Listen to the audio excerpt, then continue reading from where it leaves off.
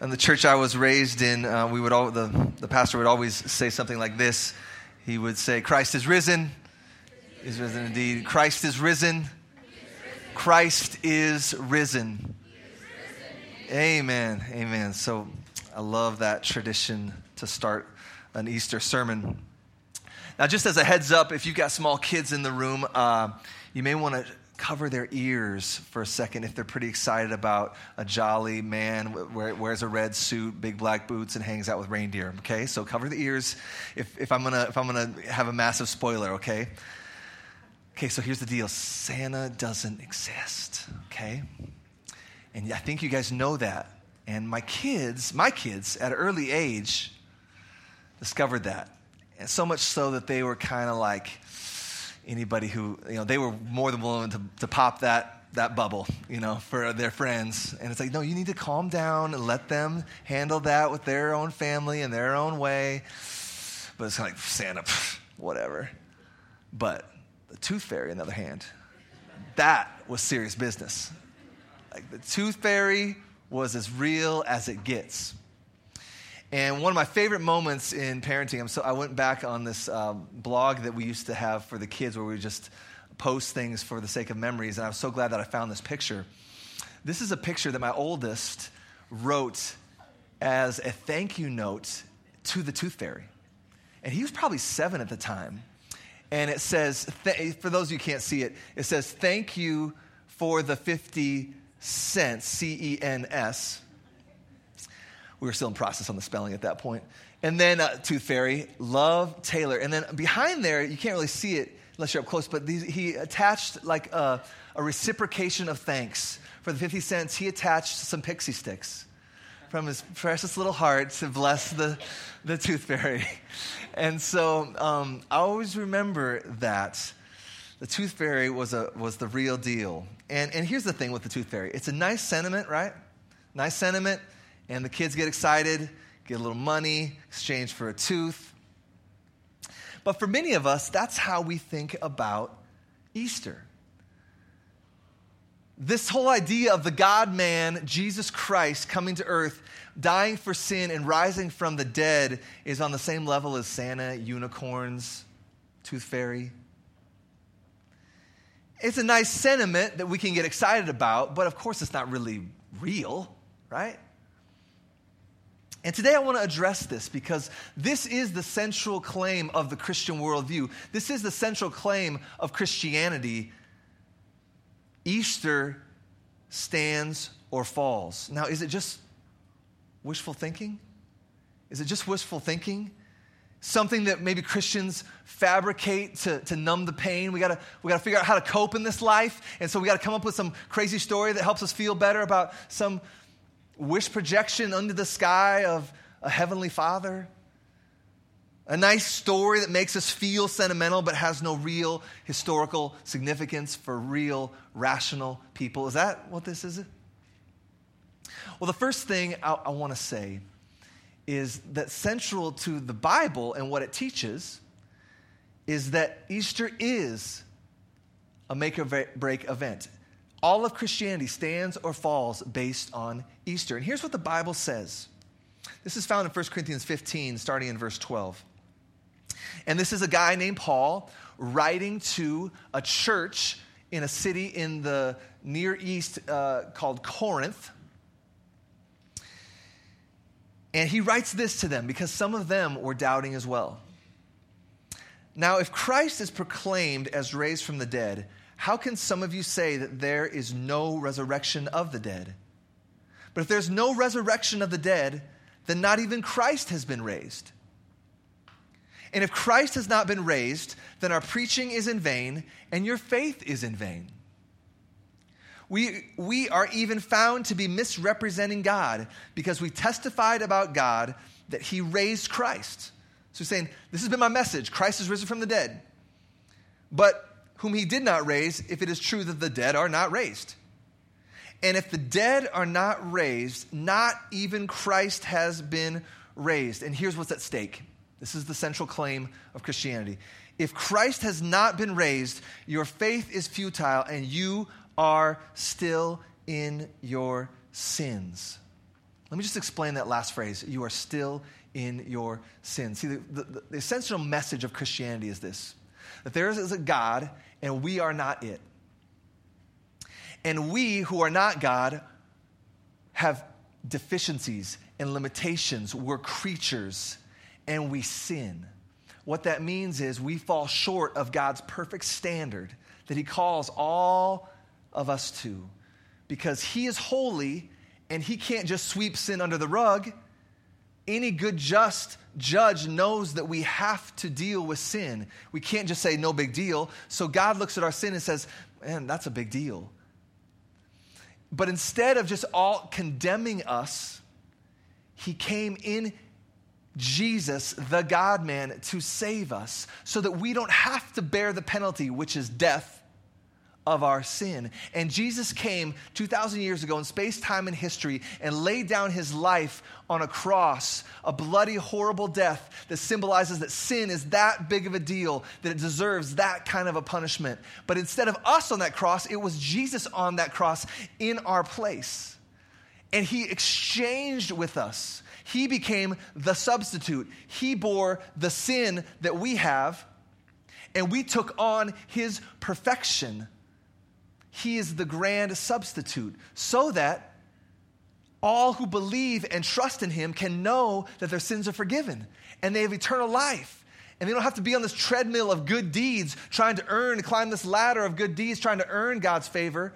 No. Jesus came and earned it for us. And he just simply wants to give it to anyone who would come and trust in him and treasure him as Lord of all, and that it's all true. And here's the big exclamation point to that message. That message is called the gospel. Here's the exclamation point: the resurrection from the dead. The resurrection from the dead.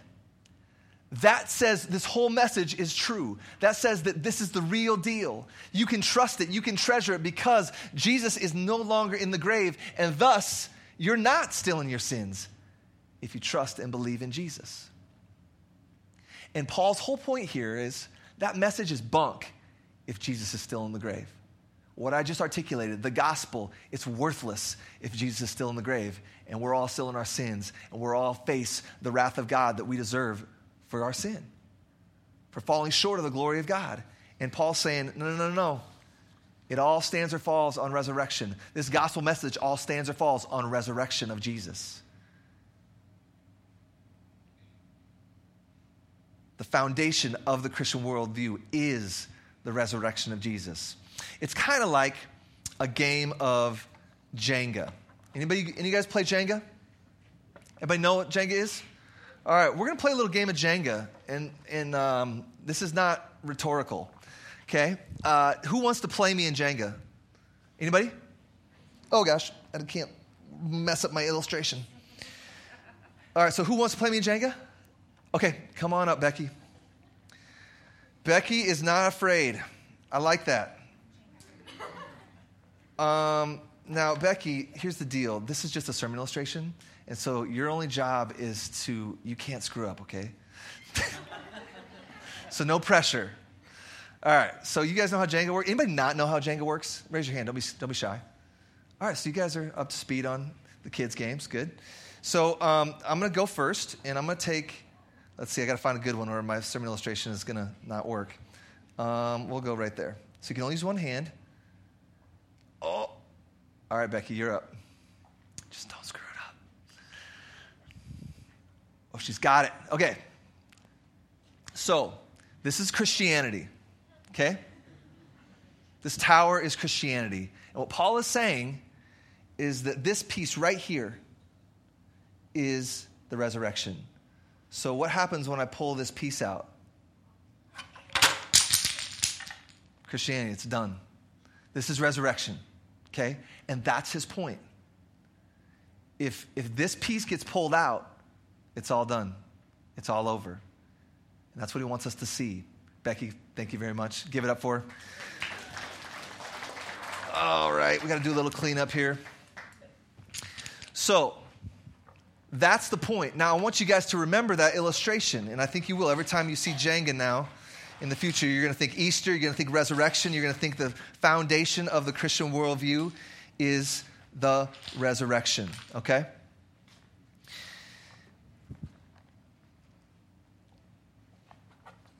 So today I want to speak to the head and the heart. I want to speak to the head and the heart. I want to speak to the head and the heart. And I want to speak to a diverse group here. Some of you in this room are believers. You trust it, you believe it, but maybe you're lacking a foundation and you're not really sure why. Some of you in this room are skeptical, and you might think Jesus is cool, sort of, a good moral teacher, but resurrection, miracles, all that deal, I don't think I can have it. And some of you might be way on the other side, and you just don't believe. You're just here because your family pressured you into it or whatever. It's traditional, okay? But I want to speak to everybody in the room.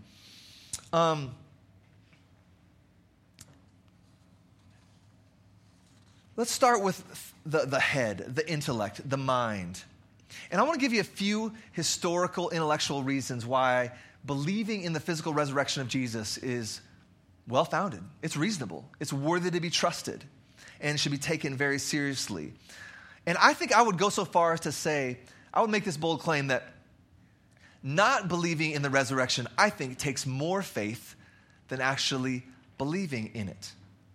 And I think if you are a believer this morning, these are just reasons that can gird up your strength and your faith in the truth of it. And if you're not, these are just some great reasons to consider. These are some great things to keep in mind. I think so. In that sense, I think there's a win here for everyone. These are reasons I didn't come up with on my own. They've been around a long time, and I'm just simply recounting these not as original to me, but as well-known facts that have been around a long time. So let's start right here. These 5 points on the screen, they are all truths that are accepted by Christians and non-Christian scholars alike, atheistic scholars alike. Okay? No one debates these things. Okay? This is just a given. Number one, Jesus died by crucifixion. The disciples were convinced that he rose from the dead. Number three, Paul, a sworn enemy of Christianity, became a Christian. Jesus' skeptical brother James also became a Christian. And number five, the tomb was empty and no one ever found the body. Okay? These are just givens of history. No one debates these, or very, very, very, very few. A tiny minority would debate these, but almost everybody who studied these things, no one debates these. So these alone demand an explanation. These alone demand an explanation. Because if we can't answer this, we got this gaping hole in Christian history. Massive unsolved mystery, all right? So what happened? Now, there's a lot of different explanations for what happened. The first one we might call the conspiracy theory, okay? The conspiracy theory. Another way to say that is just a big, massive prank. A big, massive hoax, okay? Now, when I was in college, I lived on the third floor of Scholl Hall my freshman year at the University of Northern Iowa. And on the third floor of Scholl Hall at the University of Northern Iowa, we were a bunch of nuts guys that love to play pranks, all right? And some of our favorite pranks were this one. You go take a shower in like the shower room, you know, on the dorm floor. And your dorm room is a few, doors down, and your buddies come in and take all your clothes and your towel. And then you're faced with a situation, a very uncomfortable situation. And it even gets worse when they lock your door to your dorm room. Very uncomfortable. That's a hard one to solve. The other one would be you take the garbage can, fill it with water, and you lean it up against the door, and then you just knock on the door, and they open the door, and it all spills into their room. Another one of the favorites was taking this was so fun. We took all the dorm furniture from the dorm lounge, the lounge where people would study, and we played this big game of Tetris in one of our buddies' rooms where we put all of the furniture stacked into his tiny little dorm room, so then when he opens the door, it's just like this wall of massive furniture, okay?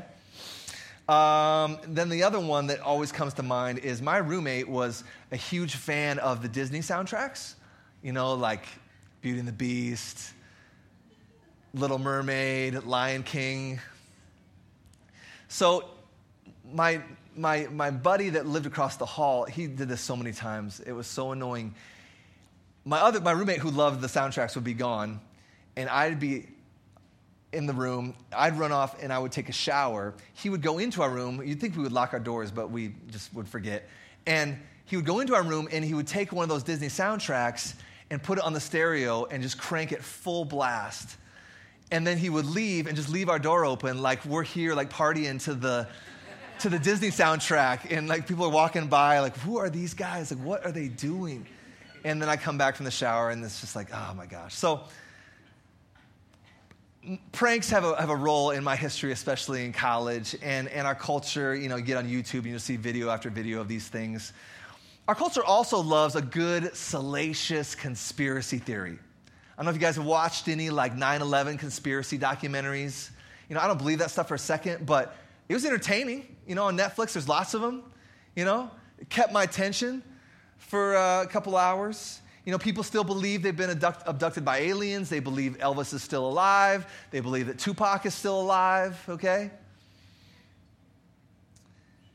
And a lot of people think that this whole resurrection deal is just on that same level. It's just a massive hoax. Just a massive 2,000-year-old conspiracy theory. And here's what happened. The disciples stole the body and pulled it off. And they told this huge lie, and they pulled the biggest historical hoax of all time. But here's what you have to believe that. This is why I might say it would take more faith to believe that than to actually believe the resurrection of Jesus. You've got these spineless, cowardly, fearful, cowering disciples that before Jesus is crucified, they scatter and they run for their lives. And you got to believe that group of guys overpowered 2 Roman guards who were trained killers. You know, the Roman Empire, they were the biggest killing, dominating, imperialistic machine that the world's ever seen. These guys are trained in that school of military thought to defend everything at the cost of their life. So when their orders are, anybody touches this tomb, you die. That's what they would have heard. And that's what happened. You got Roman guards guarding the tomb. So these cowardly disciples somehow overpower them. Then they move away this huge stone, steal the body, and then do something with the body, and then purport this lie. They tell this lie over and over and over again about Jesus and him rising from the dead. But that makes no sense. And here's why. People don't willingly die for things they know for a fact are not true. And they don't do it in mass. Now, let me clarify what I mean. Because all of Jesus' first disciples did this, except for one. He didn't die a martyr's death, but 11 of them did. Okay? People don't willingly die for things they know for a fact are not true, and they don't do it in mass. Now listen to this close. People die for lies all the time, right? People die for lies all the time, but those people are not in a position to know for sure if what they're dying for is truly true or not. Here's what I mean. Consider the tragic, horrific bombing in Brussels just a few days ago. Those men believed that they were dying for the truth, right? That they're going to, in their skewed vision of Islam, they are believing that they're going to receive some pornographic paradise with 70 wives or whatever for perpetuating this horrific crime in the name of Allah. But here's the deal. They're not in a position to know if that promise is going to come true or not until they die, right? Their death is going to tell them whether that promise that they're believing in by faith will deliver or not. They have to die to find out if what they say is true is actually true.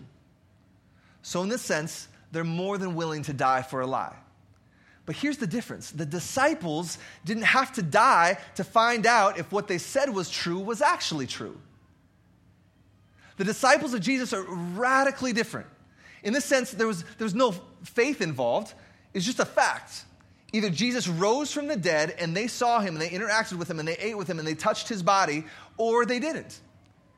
And they were in a position to know because they're still alive, right? Either Jesus walked with them after his death or he didn't. And they didn't have to die to figure that out. You feel the difference? You feel that difference between the Brussels bombers and Jesus' disciples? And they all died a bloody martyr's death claiming that it was true. And none of them ever recanted. So here's the point. They had zero to gain other than pain and suffering in this life by continuing to testify to Jesus' resurrection if it was all false and they knew for a fact that it was false. So that's the conspiracy theory. That's the hoax theory and why it doesn't work out. Secondly, you've got the hallucination theory. Now, I don't know if any of you guys have had kids with high fevers, and sometimes if a fever gets really high, kids will start to hallucinate. Anybody relate to that? Or maybe that's happened to you when you were little. People hallucinate all the time if they trip acid. I've got friends that do that or have done that. People hallucinate when they're on heavy drugs in the hospital, pain meds. My dad, last year, he was toward the end of his fight with cancer, and he was on some heavy pain meds, and he was telling crazy stories about things that were happening to him that we knew for a fact couldn't be possible. And he's on these heavy pain meds. But it was so real to him, to the point where he was offended when we didn't believe him. But the claim here is that these disciples, these first followers of Jesus, they had hallucinations in mass. They all, because they were so stressed out, they worked themselves up into this frenzy. Their leader was dead, and they didn't know what to do, and they just wished it so bad that they all kind of collectively hallucinated this thing, and it wasn't really real, but to them it was real. And so they had these mass hallucinations, and they were willing to lay down their life for this truth that they thought they believed. But psychologists have already debunked this, and this is just modern science, that hallucinations don't work that way. Hallucinations don't happen in mass at the same time with the exact same testimony. And Jesus, the Bible says that he appeared to over 500 people at one time. And Paul's writing to people that were reading that claim, and those people were still alive. They could just go and ask them. And in addition, this doesn't address whatever happened to the body. Whatever happened to the body. So the hallucination theory doesn't work. And then thirdly, what's often said, and this is much more broad-ranging, but this is also very important as we address the mind, is this claim that science has proved that the supernatural can't happen, or that science has proven that miracles don't exist. And this is just simply a gross misunderstanding of how science functions. And it shouldn't be accepted, shouldn't be repeated. It's simply a confusion of categories. It'd be like you're watching the football game and you got commercials, and one of the commercials is the football player in the commercial who's selling razors. And he's saying, this razor that I use gives me the cleanest shave. It's the best. Now, you could believe that he knows everything about razor technology. Maybe he has a PhD in razor technology or something. You could believe that if you want. But that probably isn't very reasonable because he's a football player. And he doesn't have a PhD in razors. He's got a PhD in football. And so to believe that he really knows what he's talking about, is like, well, he's probably just getting paid to sell this razor, right? It's a category confusion. Football players don't have expertise in razors. Guys that make razors do. And there's a difference here in category. You know what I'm saying? One doesn't really probably have anything to do with the other. Now, I'm no scientist, but I know this. Science deals exclusively with things that happen naturally, things that take place in the normal, natural world, physical stuff, material processes, physical matter. And it simply studies and reports on what is, okay? It doesn't create anything. It simply observes and reports on what is already there and repeatable and observable. It makes no claim whatsoever on what isn't or what can't happen. It can't say that anything is necessarily impossible. It can only say what is probable based on what has been previously observed.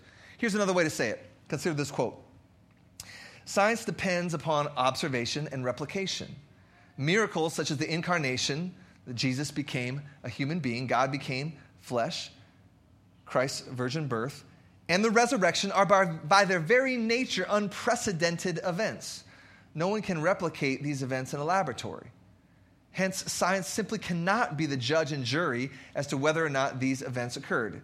And here's the money sentence. The scientific method is useful for studying nature, but not supernature. See, by definition, science deals with what has happened. It can't tell you something can't happen. It can't tell you anything about the supernatural because the supernatural is out of science's area of expertise.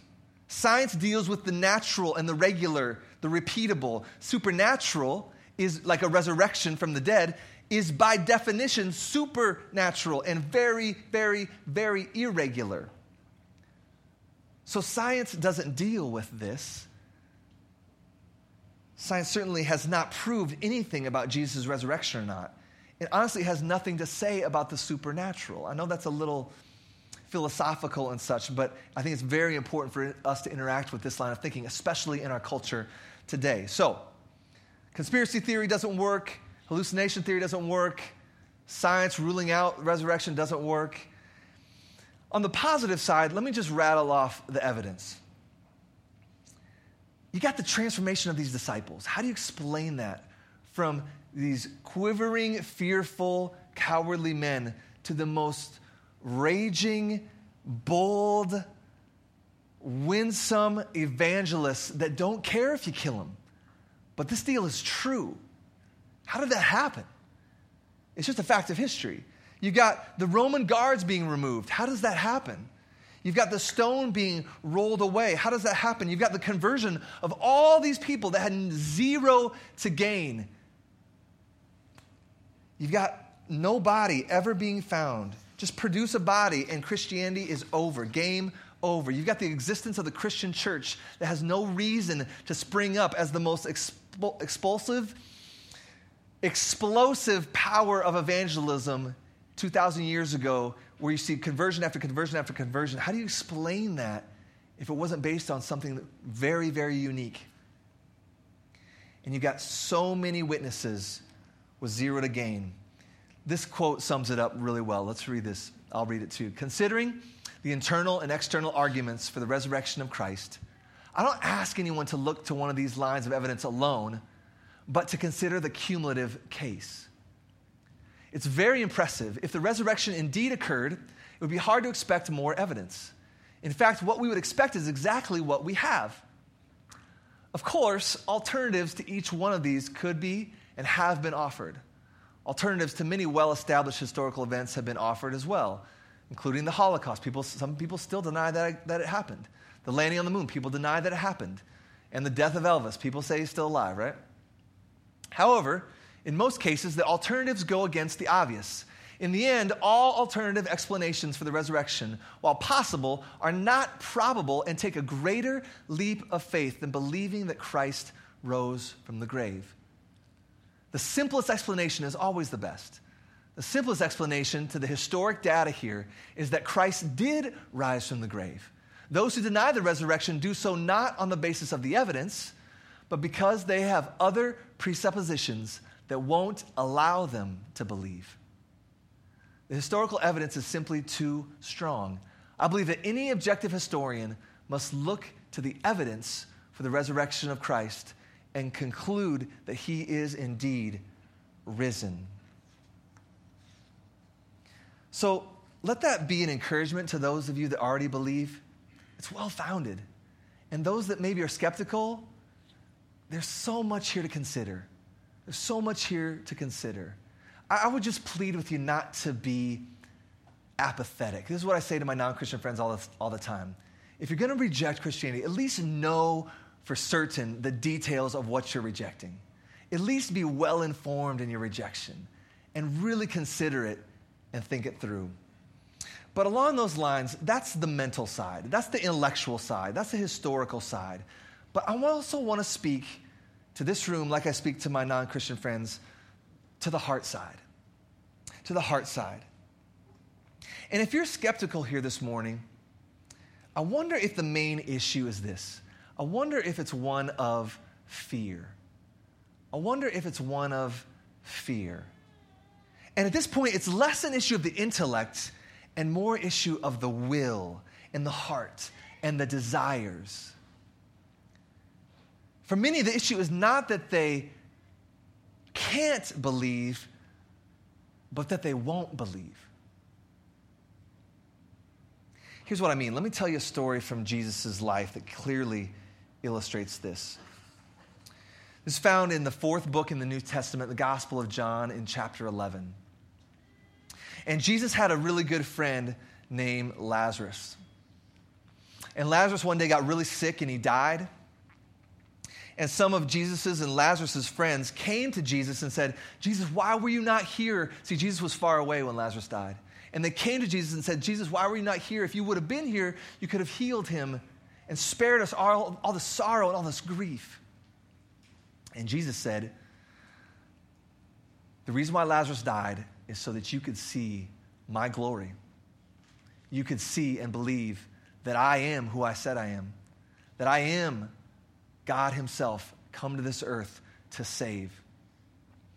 And so he comes to Lazarus' tomb, and Lazarus has been dead for a few days, so much so that people say, Jesus, are you really going to attempt to do this? I mean, he's been dead all these days, and he's going to be like a rotting corpse, and this is just too crazy. Like, Jesus, what are you doing? And he has the audacity to stand there and say, Lazarus, come forth. And he does. Lazarus gets out of that tomb and walks out to the astonishment of everyone. And the Bible says that in light of this, I mean, Matt, put yourself in their shoes. What would you think? What would you do?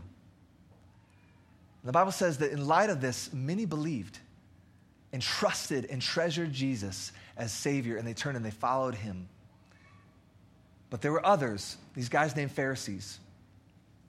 And the Pharisees were the super religious people that thought that they had it all together, and they believed that they could climb a ladder of good deeds and clean themselves up enough so that God would accept them.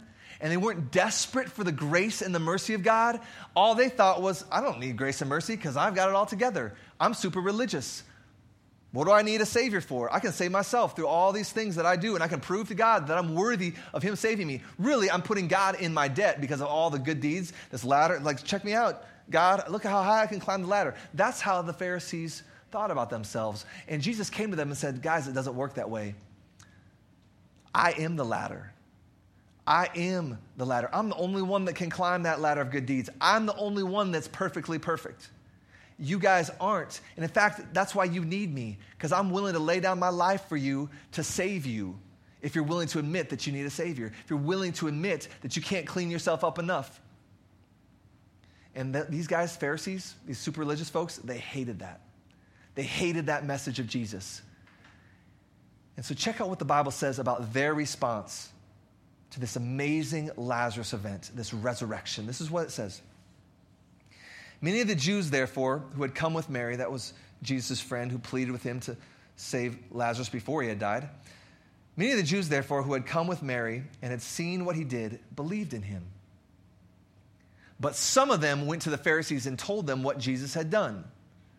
So the chief priests and the Pharisees gathered the council and said, what are we to do? Take note of their response. This is important. What are we to do? For this man performs many signs. If we let him go on like this, everyone will believe in him, and the Romans will come and take away both our place and our nation. Verse 53. So from that day on, they made plans to put him to death. Now notice their response to the supernatural. It wasn't one of the intellect. The intellect was settled. They didn't sit there and say, well, science has disproved that the supernatural is impossible, so we have to go find an explanation. There must be a hoax here. There must be a conspiracy. No, that's not what they say. The mind had been satisfied. What do they say? They say, what are we to do? This man performs many signs. What that means is, translation, we believe that it happened. Of course it happened. But it's not just about the mind. It's that they were fearful. Jesus posed a threat. See that? If we continue to let this message get out, they essentially say, what's going to happen to us? The Romans are going to come and they're going to take our place and our nation. We got a lot at stake here. Jesus and all this stuff that he's doing is a threat. It's a threat to our power, to our authority. So notice this isn't an issue of the mind. For them, this is an issue of the will. They believed in their mind, but they hated it in their heart. So consider this sentence that I already quoted. Those who deny the resurrection do so not on the basis of the evidence, but because they have other presuppositions. What that means is just pre-held beliefs that won't allow them to believe, Now, some of you might say, I'm not like a Pharisee. I don't hate Jesus. I don't know many people that would say that. But let's just do a thought experiment real quick as we close. For those of you in this room that might be cautiously skeptical about all of these things, consider this approach. Let's just assume for a second. Just play the thought game with me. Go down this road of this thought experiment with me. Consider just for a second that it's all true. And just pretend, if you're skeptical, just pretend that it's all true, that it really happened.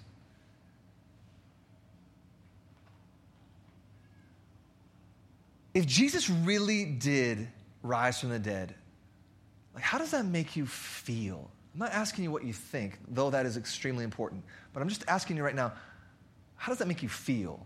If you had to admit that it is true, how does that make you feel?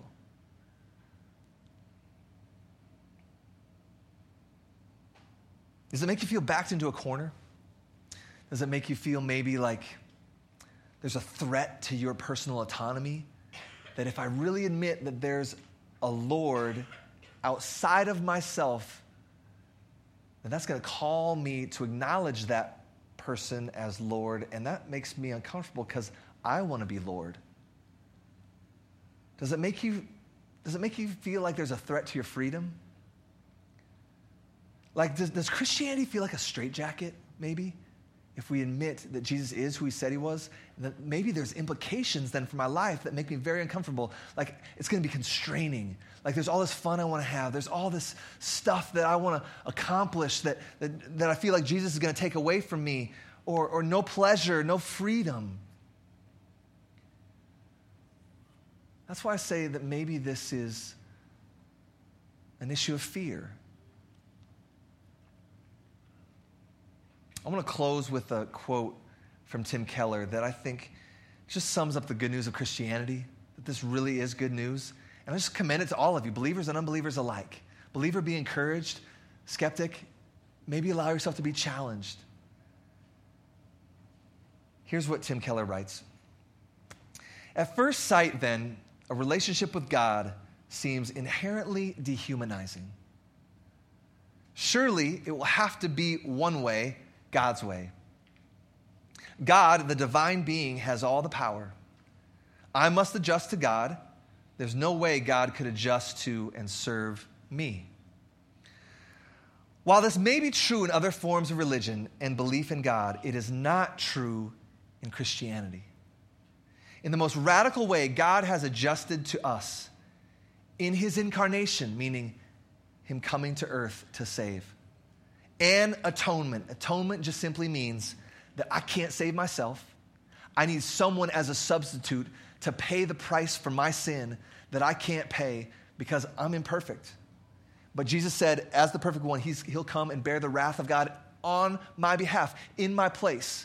That's what atonement means. As a free gift that I can't earn, just simply given to me when I treasure and trust him and follow him. In Jesus Christ, he, Jesus, became a limited human being, vulnerable to suffering and death. On the cross, he submitted to our condition as sinners and died in our place to forgive us. In the most profound way, God has said to us in Christ, I will adjust to you. I will change for you. I'll serve you though it means a sacrifice for me. A friend of C.S. Lewis was once asked, "Is it easy to love God?" And he replied, "It is easy to those who do it." And that is not as paradoxical as it sounds. When you fall deeply in love, you want to please the beloved. You don't wait for the person to ask you to do something for them. You eagerly research and learn every little thing that brings them pleasure. Then you get it for them, even if it costs you money or great inconvenience. Your wish is my command, you feel, and it doesn't feel oppressive at all. From the outside, bemused friends may think she's leading him around by the nose, but from the inside, it feels like heaven. For a Christian, it's the same with Jesus. The love of Christ constrains. And once you realize how Jesus changed for you and gave himself for you, you aren't afraid of giving up your freedom and therefore finding your freedom in him. Let's pray. Father, as we address the heart and the head this morning, I pray that believers here would be massively encouraged, and those that don't yet believe would believe by the help of your Holy Spirit. We pray these things in Jesus' name. Amen.